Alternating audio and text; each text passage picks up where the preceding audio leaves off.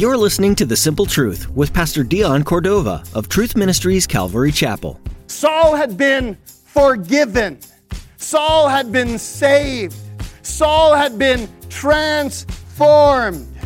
Jesus told Ananias that Saul is, and everybody say it, under new management. And that's a great place to cheer. Yeah, Saul is under new management.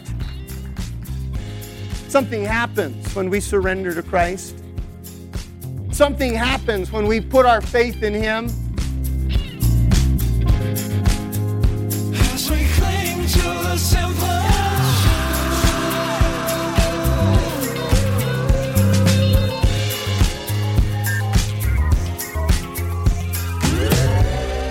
Pastor Dion tells us today that Saul was under new management. The old Saul would kill and imprison Christians, but the new Saul was a new man. He would go on to be beaten and imprisoned himself for following Christ and refusing to be quiet about it. But how about you? Are you headed down the wrong path? Is it time for you to turn over management of your life to someone new? Turn to Jesus and give Him your life. He'll take it and make something great, something that you'd never expect. Now let's join Pastor Dion in the book of Acts chapter 9 with today's edition of The Simple Truth.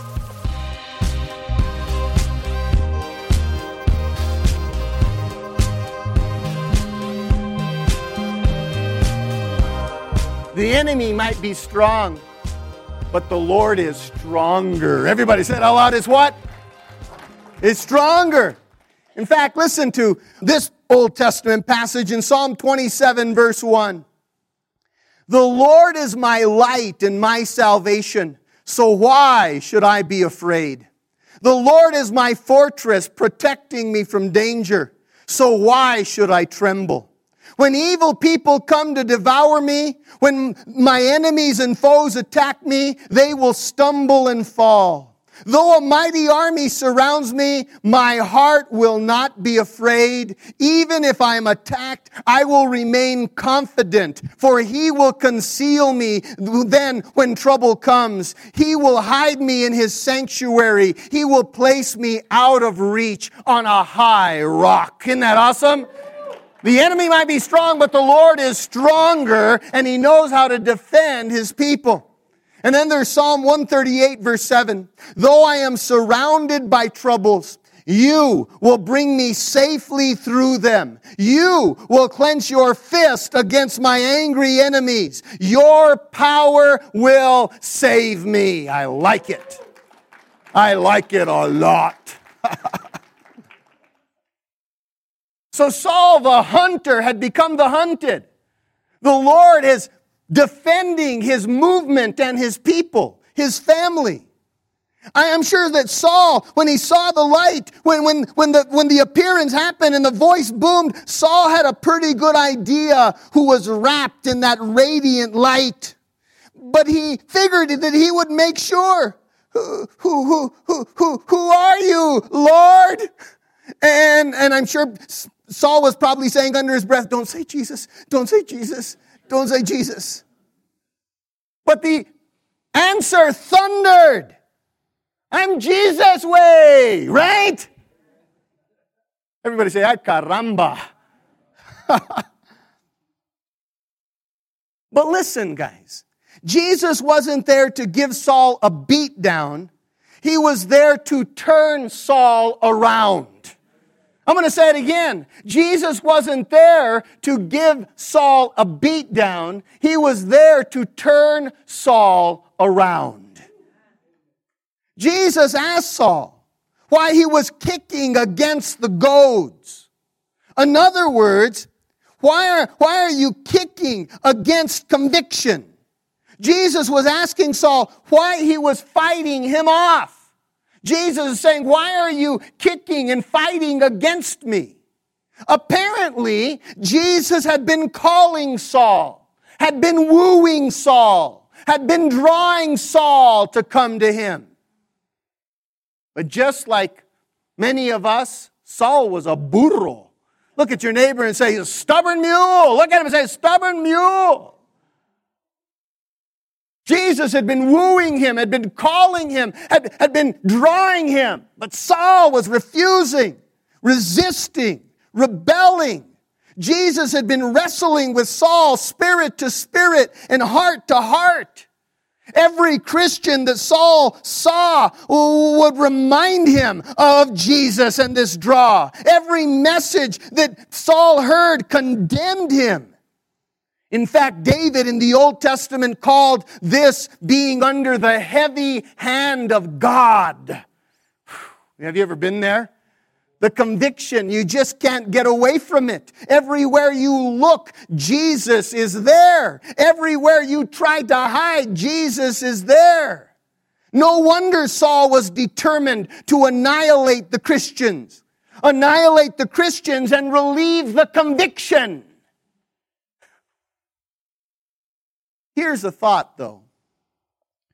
Those we might consider the most unlikely to surrender to Christ are sometimes the most likely.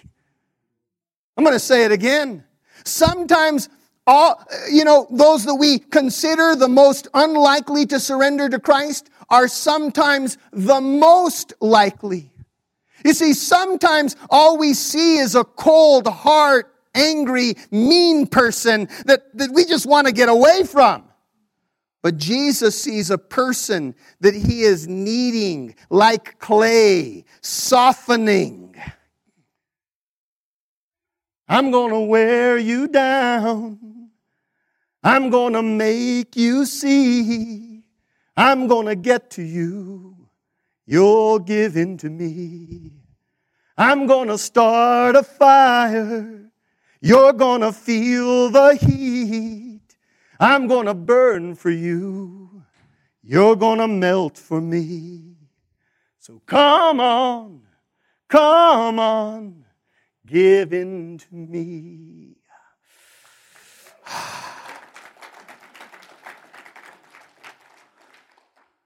Saul had been fighting Jesus, but in this moment, he surrendered. Lord, what do you want me to do? Wow. Sometimes we need a little pressure or coercion to concede, to surrender, to give in, don't we? Look at your neighbor and say, you probably know what he's talking about. Just look at him and say that. Sometimes we need, like Saul, a little pressure or coercion to concede. Like Jacob. Jacob right after he stole his brother's birthright blessing, he ran. And he ran all day, and finally, towards the evening, he came to a place called Bethel. The name means the house of bread. And there, he fell asleep on a rock, Jacob did, and he had an amazing dream. A ladder that descended from heaven, and angels were going up and down the ladder in this place called the house of bread. God made it evident to Jacob that he wanted Jacob to stay there. But like Forrest Gump, Jacob kept running. Some 20 years later, God caught up with Jacob. Bad boys, what you gonna do? What you gonna do when God comes for you, right? Jacob tried to resist arrest. He tried to resist the Lord. He wrestled with the angel of the Lord until the angel of the Lord injured Jacob's hip. Everybody say, ouch! See, when the Lord uses a submission hold, it's better to just surrender. Jacob finally did surrender, and his life was never better. You can read his story in Genesis. Another bad boy was Jonah. Everybody say his name, Jonah. God sent Jonah to preach salvation to the Assyrians in Nineveh. Jonah rebelled. They don't deserve salvation, God. Jonah hopped on the first ship headed in the opposite direction of Nineveh. God caught up to Jonah. We could sing that tune again. Bad boys, right? God caught up to Jonah. A storm brewed.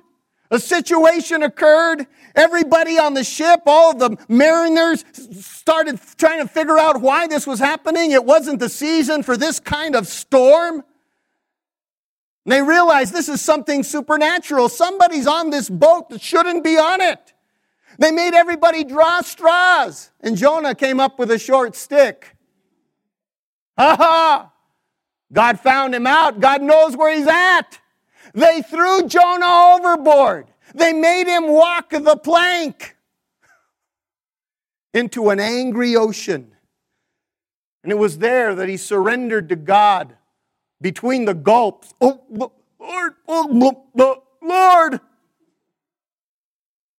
Just when you think there's no way for God to save him, the Lord had prepared a great fish to swallow Jonah and preserve him for 3 days. He emerged a changed man with a great message. He surrendered. Saul wasn't swallowed by a great fish, but like Jonah, he was in the dark for 3 days and emerged transformed. Let's read it, verse 8, as we continue. Then Saul arose from the ground after that, interaction with Jesus. And when his eyes were opened, he saw no one. He was blind. But they led him by the hand and brought him into Damascus. And he was there 3 days without sight, and neither ate nor drank, nor there was a certain disciple at Damascus named Ananias. And to him the Lord said in a vision, Ananias? And he said, Here I am, Lord. So the Lord said to him, Arise and go to a street called Straight, and inquire at the house of Judas for one called Saul of Tarsus. For behold, he is praying. And in a vision he has seen a man named Ananias coming in and putting his hand on him so that he might receive his sight. Then Ananias answered, Lord, I've heard from many about this man, how much harm he has done to your saints in Jerusalem. And here he has authority from the chief priest to bind all who call on your name. But the Lord said to him, Go, for he's a chosen vessel of mine to bear my name before Gentiles and kings and the children of Israel. For I will show him how many things he must suffer for my name's sake. And Ananias went his way and entered the house, and laying his hands on him, he said, Brother Saul, the Lord Jesus who appeared to you on the road as you came, he has sent me that you may receive your sight and be filled with the Holy Spirit. Wow, guys, there's no place Jesus won't go and no person Jesus won't touch, right? But we Christians, on the other hand, have our reservations. I don't know if I want to touch that person. See, the Lord appeared to a disciple in Damascus, a person of the way, named Ananias. And Jesus came to Ananias and said, Oye, wey. No, he didn't say that. But anyhow, it was close. Jesus said, I have someone who needs some love. Ananias excitedly jotted down the address. But when he heard the name Saul of Tarsus, his heart started to close. Ananias' blood type was probably B negative. Everybody go like this. He don't want to go. No, Ananias is saying, no way. Ananias felt like he should inform Jesus about this guy Saul. Ananias says, I know you have probably been pretty busy up there in heaven, Jesus, and haven't had a chance to catch up on Fox News. But this guy Saul is a pretty bad hombre, if you know what I'm saying. And that's when Jesus informed Ananias that Saul wasn't the same guy. Everybody say, oh.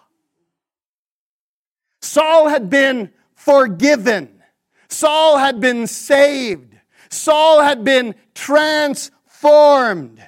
Jesus told Ananias that Saul is, and everybody say it, under new management. And that's a great place to cheer. Yeah, Saul is under new management.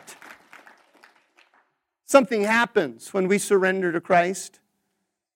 Something happens when we put our faith in Him. Something happens internally. John chapter 1 and verse 12 says, read it with me.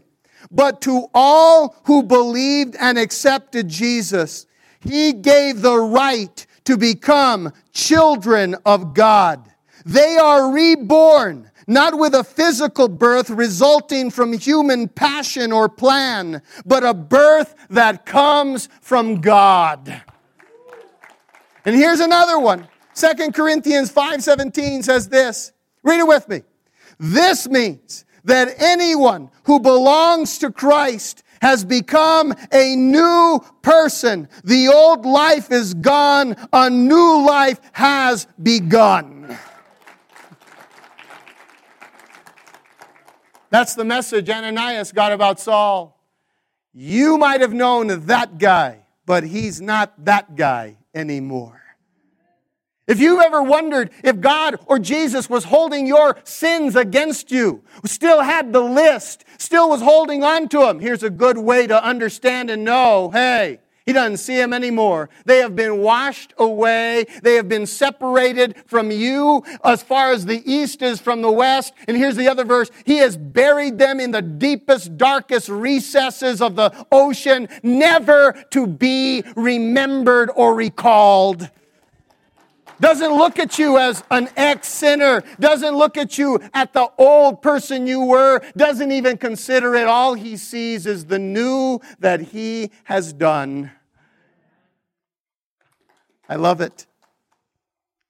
Listen, nature forms us. Sin deforms us. Schools inform us. Rehabs reform us. But only Christ can transform us. Only Christ. Only Jesus can turn haters into lovers. Only Jesus can turn jerks into jewels. Only Jesus can turn sinners into saints. Only Jesus can turn monsters into ministers. Only Jesus. Everybody said what? Only Jesus. Look at your neighbor and say, you better believe it. Look at me. Just look at him and tell him, look at me. We understand it. But at the moment when Saul didn't understand forgiveness. All he knew is that the Lord didn't kill him. All he knew is the Lord hadn't hammered him. All he knew is he's sitting in the dark with, his retina's, burned and he can't see. He doesn't know anything about forgiveness. Saul had no idea about this forgiveness and transformation. He was sitting in the darkness with his retinas burned, just waiting for the other shoe to drop. See, Saul knew what he had done. Saul knew what he had deserved. Guilt and condemnation, I'm sure, was eating him up. All that he had done, the Christians he had killed, this Jesus that he had persecuted. But then the sweet sound of God's forgiveness and grace erupted. Ananias came into the room and called him Brother Saul. Everybody said, what? Brother. Those two words, Brother Saul, spoke volumes. He was forgiven. He was loved. He was wanted. And he was filled with the Holy Spirit. God didn't take something away from him. God gave him something, a transformed life, and then filled him. On that day, Saul became this, Jesus' number one follower. Say it out loud. What? Number one follower. He knew what he deserved. He knew what he should get. He knew what he had done. But forgiveness erupted. It was his first taste of forgiveness. His first taste of redemption. Brother Saul. Brother.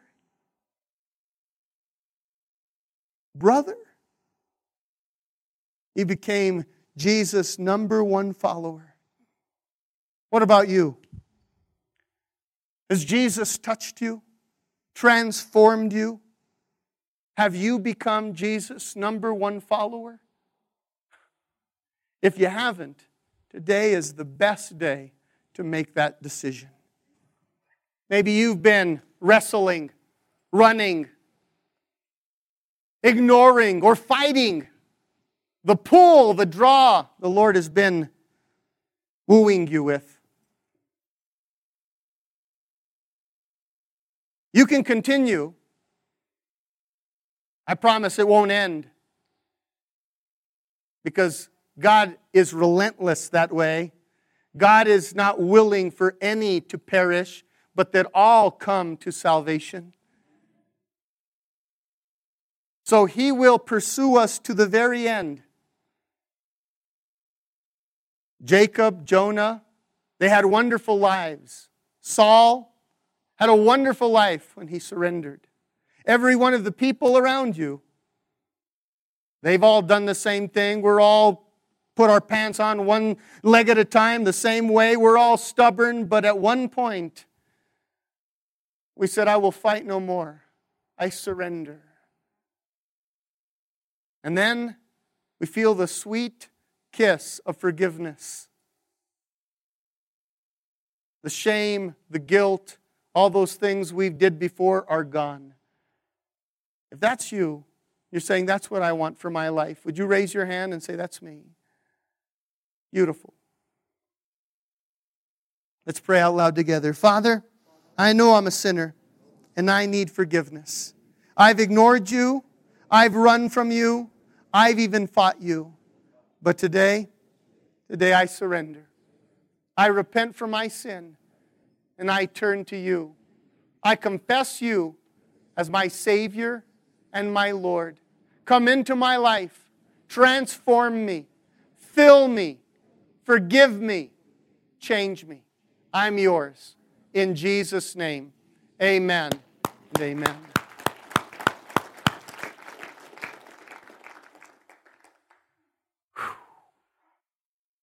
An encounter with the Savior makes all the difference, doesn't it? I've preached a sermon, but there's someone behind the sermon that makes it real. His name is Jesus. He resurrected from the dead to be able to make this message real. If you prayed that prayer, something erupted on the inside. And God's grace and love will come flooding in. Just let it happen. Let God wash you clean. Embrace it. As we cling to the simple.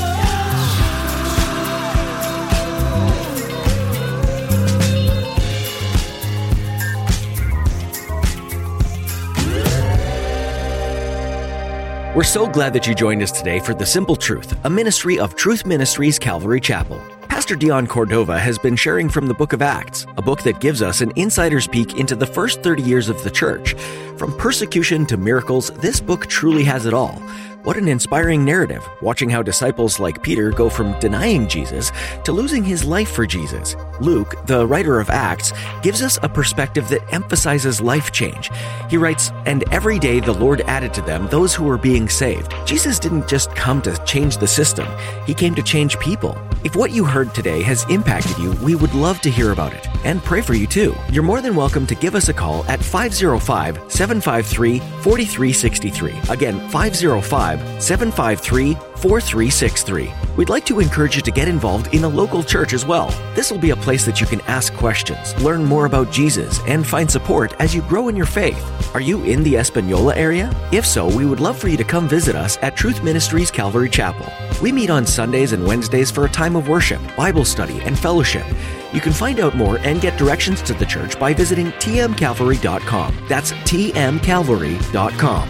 Our time with you is coming to an end today, but we want to thank you for tuning in. We hope you'll join us again next time for more from the book of Acts, right here on The Simple Truth. You're the one that we proclaim. We'll be fools for you as you work us. May your power show in the deeds we sow. Let us join our hands, and together we stand. Together